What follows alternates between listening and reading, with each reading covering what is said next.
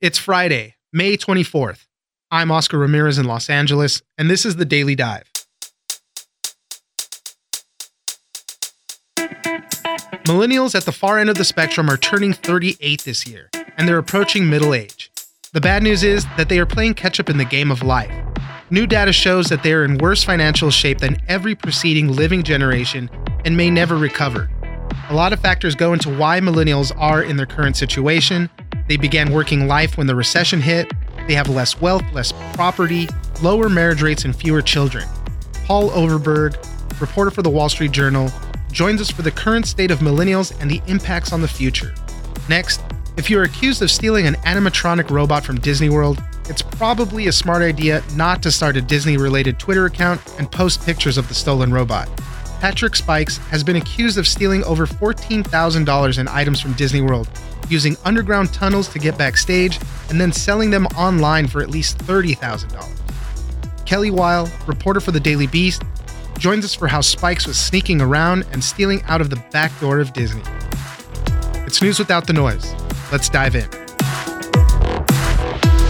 Complex issue. I think there are medical reasons, there are social reasons, there are financial reasons. According to the survey, the top two reasons for delaying parenthood amongst millennials: financial security, it costs a lot of money, and career aspirations. Joining us now is Paul Overberg, reporter for the Wall Street Journal. We're going to be talking about millennials age group that's going to be overtaking baby boomers very soon. And the article that you guys wrote up at the Wall Street Journal is about how they're playing catch up in the game of life. As millennials are approaching their middle ages, they're kind of in a crisis. Middle age is usually about 45 to 65. On the oldest end of millennials right now, they're about 38. I think they'll all be turning 38 this year, the oldest ones.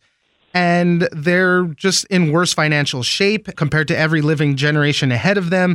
They're lagging behind the baby boomers and Generation X, and this is all despite a decade of economic growth and falling unemployment. So what's happening to them? Well, there's several things going on. One is they had the unlucky debut in the job market. They came of age and into the labor market in the recession and its aftermath. That can have, as economists have found, sort of lasting effects on your lifetime earnings trajectory. One of the things that also has affected it is, in general, they've continued a pattern that previous generations have had, where they're sort of moving slower into the full-fledged adulthood that maybe their grandparents entered in their 20s, in terms of going to college, getting an advanced degree, getting married, buying a house. Millennials are the slowest generation that we've seen in the last since World War II in terms of doing that. And a lot of those things add up to the ability to start accruing assets and wealth. Personally, I'm 36, so I am at the far end of the millennial age group. And reading through this, I mean, it's almost holding up a mirror to my life. When I started working, it was right when the recession hit and I lost my job. I was unemployed right off the bat for, some months. And it wasn't until after that that I finally settled into some radio stuff and my career grew from there. But it was a rocky start at first. Similarly, I do not own a house. It's tough. Things are so expensive. I live in California, so that compounds it. It's just crazy out here. So tell us about all these different factors that are happening to millennials. Like you said, there's the birth rates are low, marriage rates are low, buying these houses. Tell us a little bit about some of these numbers. One of the things that also is affecting millennials is that they, as a generation, have much more student debt. And that is a huge impediment to things like saving for retirement or saving for a house, or even being able to sort of commit to a marriage because there's tax complications, but just you become legally responsible for the other person's college debts when you get married. That's one of those things that is also breaking this sort of trajectory into the full-fledged adulthood and the ability to actually be part of an economic unit that might be more efficient and productive than being single. That itself is a strange number because millennials as a group are better educated than any other generation before them, but that problem there is that student debt. I think you profiled a couple who their combined student debt was $377,000. That's insurmountable for a lot of people sometimes. That couple in particular, that included law school debt, and so it was graduate school. And they're doing actually pretty well, and they've got a really good financial plan, and they think that they'll be on a good trajectory as they move into middle age. But they, in some ways, they sort of are the exception. If you're going to take on a lot of debt early in life, you have to have great prospects to be able to sort of come out on the other side. It's sort of like if you're going to borrow a lot of money to start a business, you better have a great plan.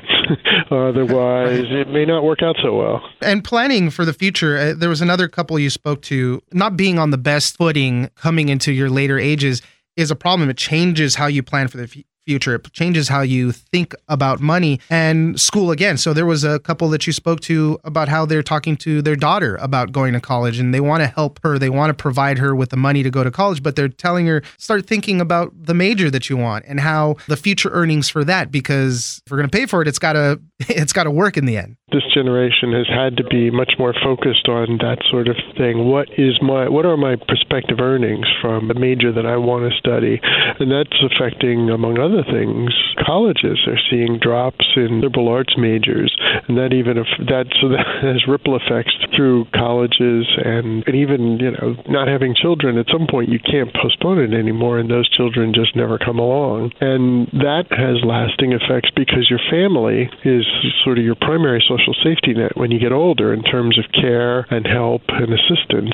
And smaller families, there's fewer kids around to take care of mom or dad, or maybe no kids to take care of mom or dad once they get older. Let's comment a little bit about birth rates. They're their lowest levels in 32 years. So fewer people working in the future means less money in these social safety nets like Social Security. The birth rates are now at a record low. The number of births is as low as it's been in 30 years, but the birth rate is now at a record low. And right now there's about 2.8 workers for every person who's on Social Security, and that's going to drop down to about 2.2 in the next 20 years or so. And that just means that somehow we're going to have to figure out, through a combination of changes in one side of the equation or the other, how to pay for that imbalance, that growing imbalance. The big fear is that the generation might never catch up, that they might never rebound. Is there any type of bright side, silver lining? I know that millennials are still young. I mean, you're in your prime earning ages right now. So what is the bright side? I am a baby boomer, and I remember, as many of the people who commented on our article were baby boomers and said, things were kind of tough in the late 1970s and early 80s when I hit the job market too. And things worked out. So I guess for the millennials, the bright side is they have much more education. And I think the economists call it social and human capital. The education, but also the connectedness of the networks of friends that they've built. That's how you get jobs. That's your personal safety net. And it also can help you stay productive longer. They have longer life expectancies than the baby boomers do because a lot of them in general are not incurring the sort of early kind of deficits that would knock down their life expectancy. Very few of them are smokers, for instance. And I think the other thing, too, is that in terms of saving for retirement, the baby boomers and Gen X were the first generations to actually have to sort of do it themselves. It used to be there were pensions, and they're the first generations to actually have to figure out the whole 401k and long-term investing planning and stuff like that. We've seen how that didn't work out, and a lot of fixes have sort of been put together. There's mandatory enrollment now at a lot of companies in 401ks. There's better matching. There's some states that are offering 401k plans if you don't have one as your employer. So if the millennials can keep chugging along, they have a long horizon, and things could work out in the long run. The last question I want to ask is how this impacts political views. There was a Gallup poll last summer that found the millennials were the only generation that favored socialism over capitalism by a slight margin. And anybody who's paying attention to the political discourse right now, there's a lot of talk about socialism and no socialism. There's like an anti-socialism caucus now. Talk about how it could impact political views as well. Well, I think you're seeing an interesting debate going on within the Democratic Party, particularly started 4 years ago by Bernie Sanders, and among other things, his ideas of free college. And another issue that's sort of burbling along there now is this idea of Medicare for everybody, which is sort of an umbrella for a variety of concepts to try to extend health insurance coverage even more broadly. It's in the crowded Democratic presidential field, there's all different ideas about how to take this on. And so you're going to see, I think, a really interesting debate. There's a lot of appetite for change being driven by millennials, who are the voters who are setting up their sort of adult political profiles that will probably stay set for the next 20 to 30 to 40 years. There could be some major changes in this country on that front as we go through the next couple election cycles. Paul Overberg, reporter for the Wall Street Journal, thank you very much for joining us. Thank you for having me.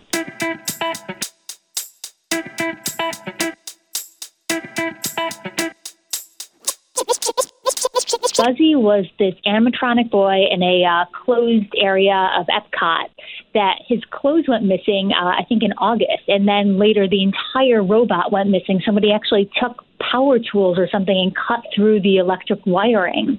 So it was this big mystery in the Disney community who took this robot, because that's not an easy thing to do. Joining us now is Kelly Weil, reporter for the Daily Beast. We got a fun story to talk about. It has to do with Disney World. People love these kind of behind-the-scenes stories of things that go on at the happiest place on Earth. This story has to do with some theft and kind of a bad former employee. So this former employee, his name is Patrick Spikes. He worked at Walt Disney World, and he ended up stealing clothes off of some of the animatronic, little robots there behind the scenes. And now he was just arrested last week. He's being charged with stealing over $14,000 worth of items. He's being charged with burglary, grand theft, dealing in stolen property. Tell us a little bit about Patrick Spikes and what happened to him.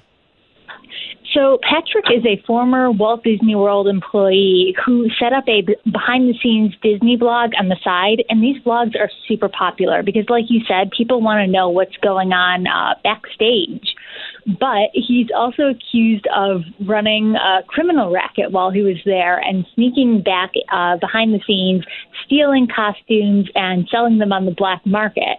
So he sort of had his hand in 3 Disney enterprises at once. It's really interesting. Yeah, he started a Twitter and Instagram, YouTube page. It's called Backdoor Disney, where he was going to be putting a bunch of behind-the-scenes looks. He would go behind the rides and on these underground tunnels that they had for employees and posting a bunch of pictures, things like that. Do we know if he had this set up while he was working there?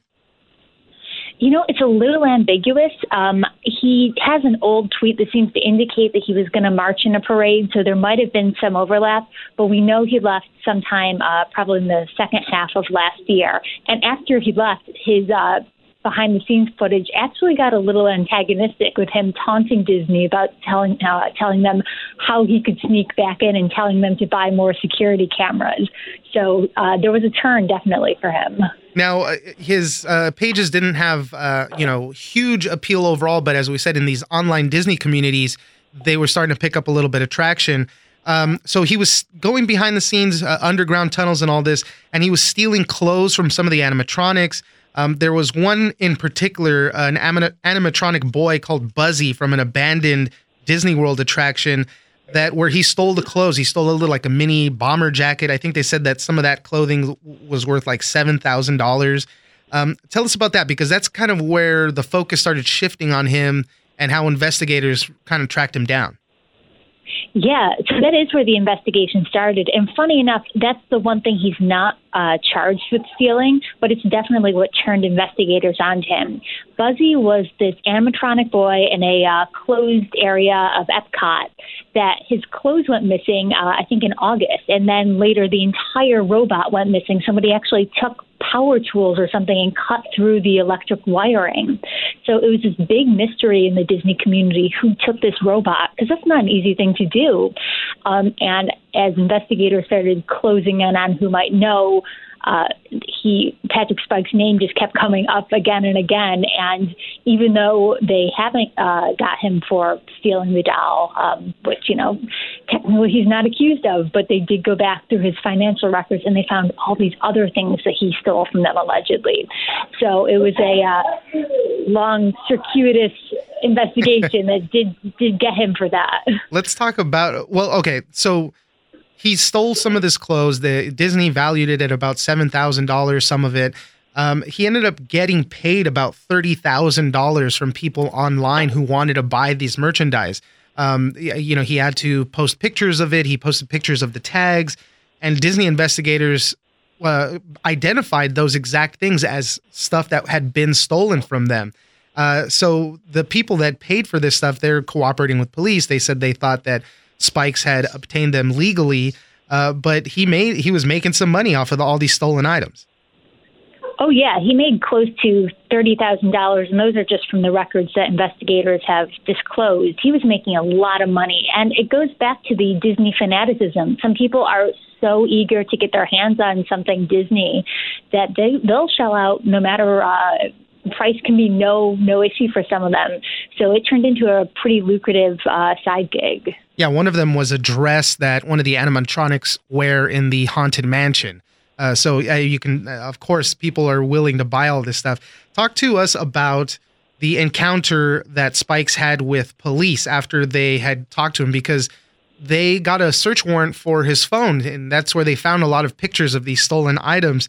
But he kind of was playing sick when the police were talking to him.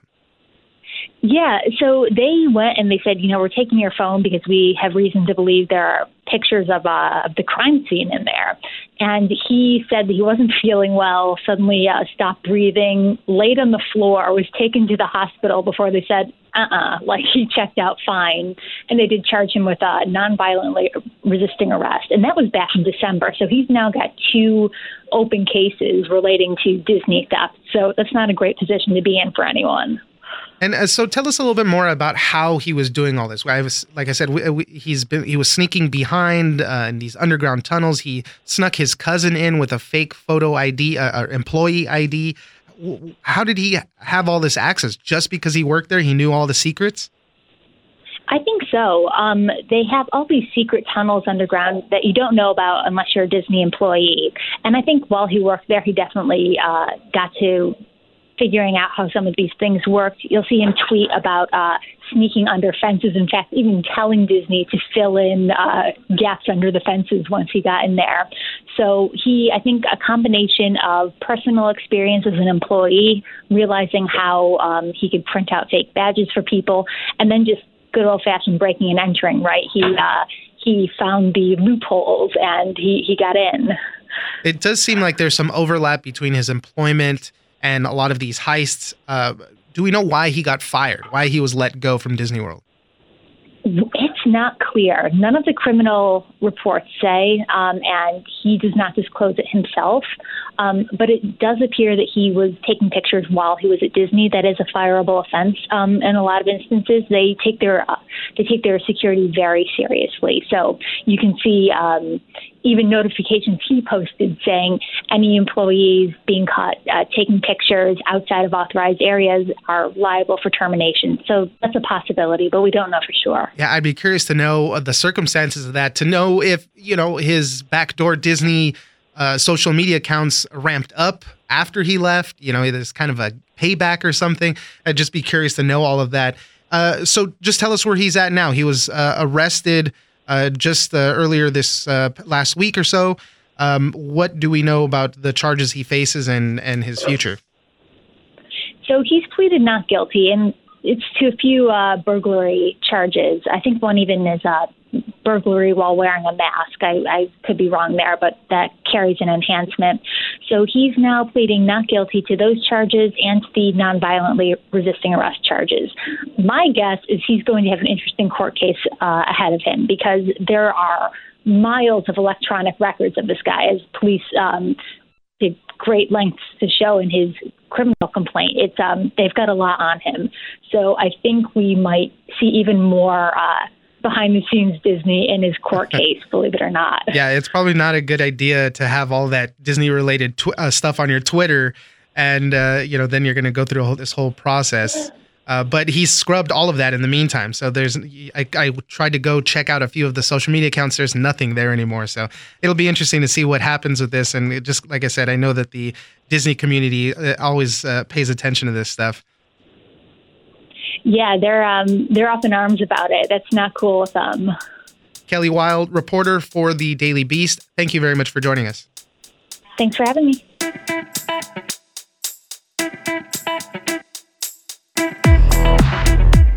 That's it for this week.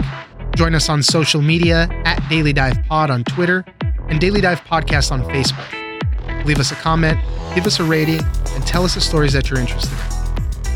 Follow us on iHeartRadio or subscribe wherever you get your podcast. The Daily Dive is produced by Miranda Moreno and engineered by Tony Sorrentino. I'm Oscar Ramirez, and this was your Daily Dive.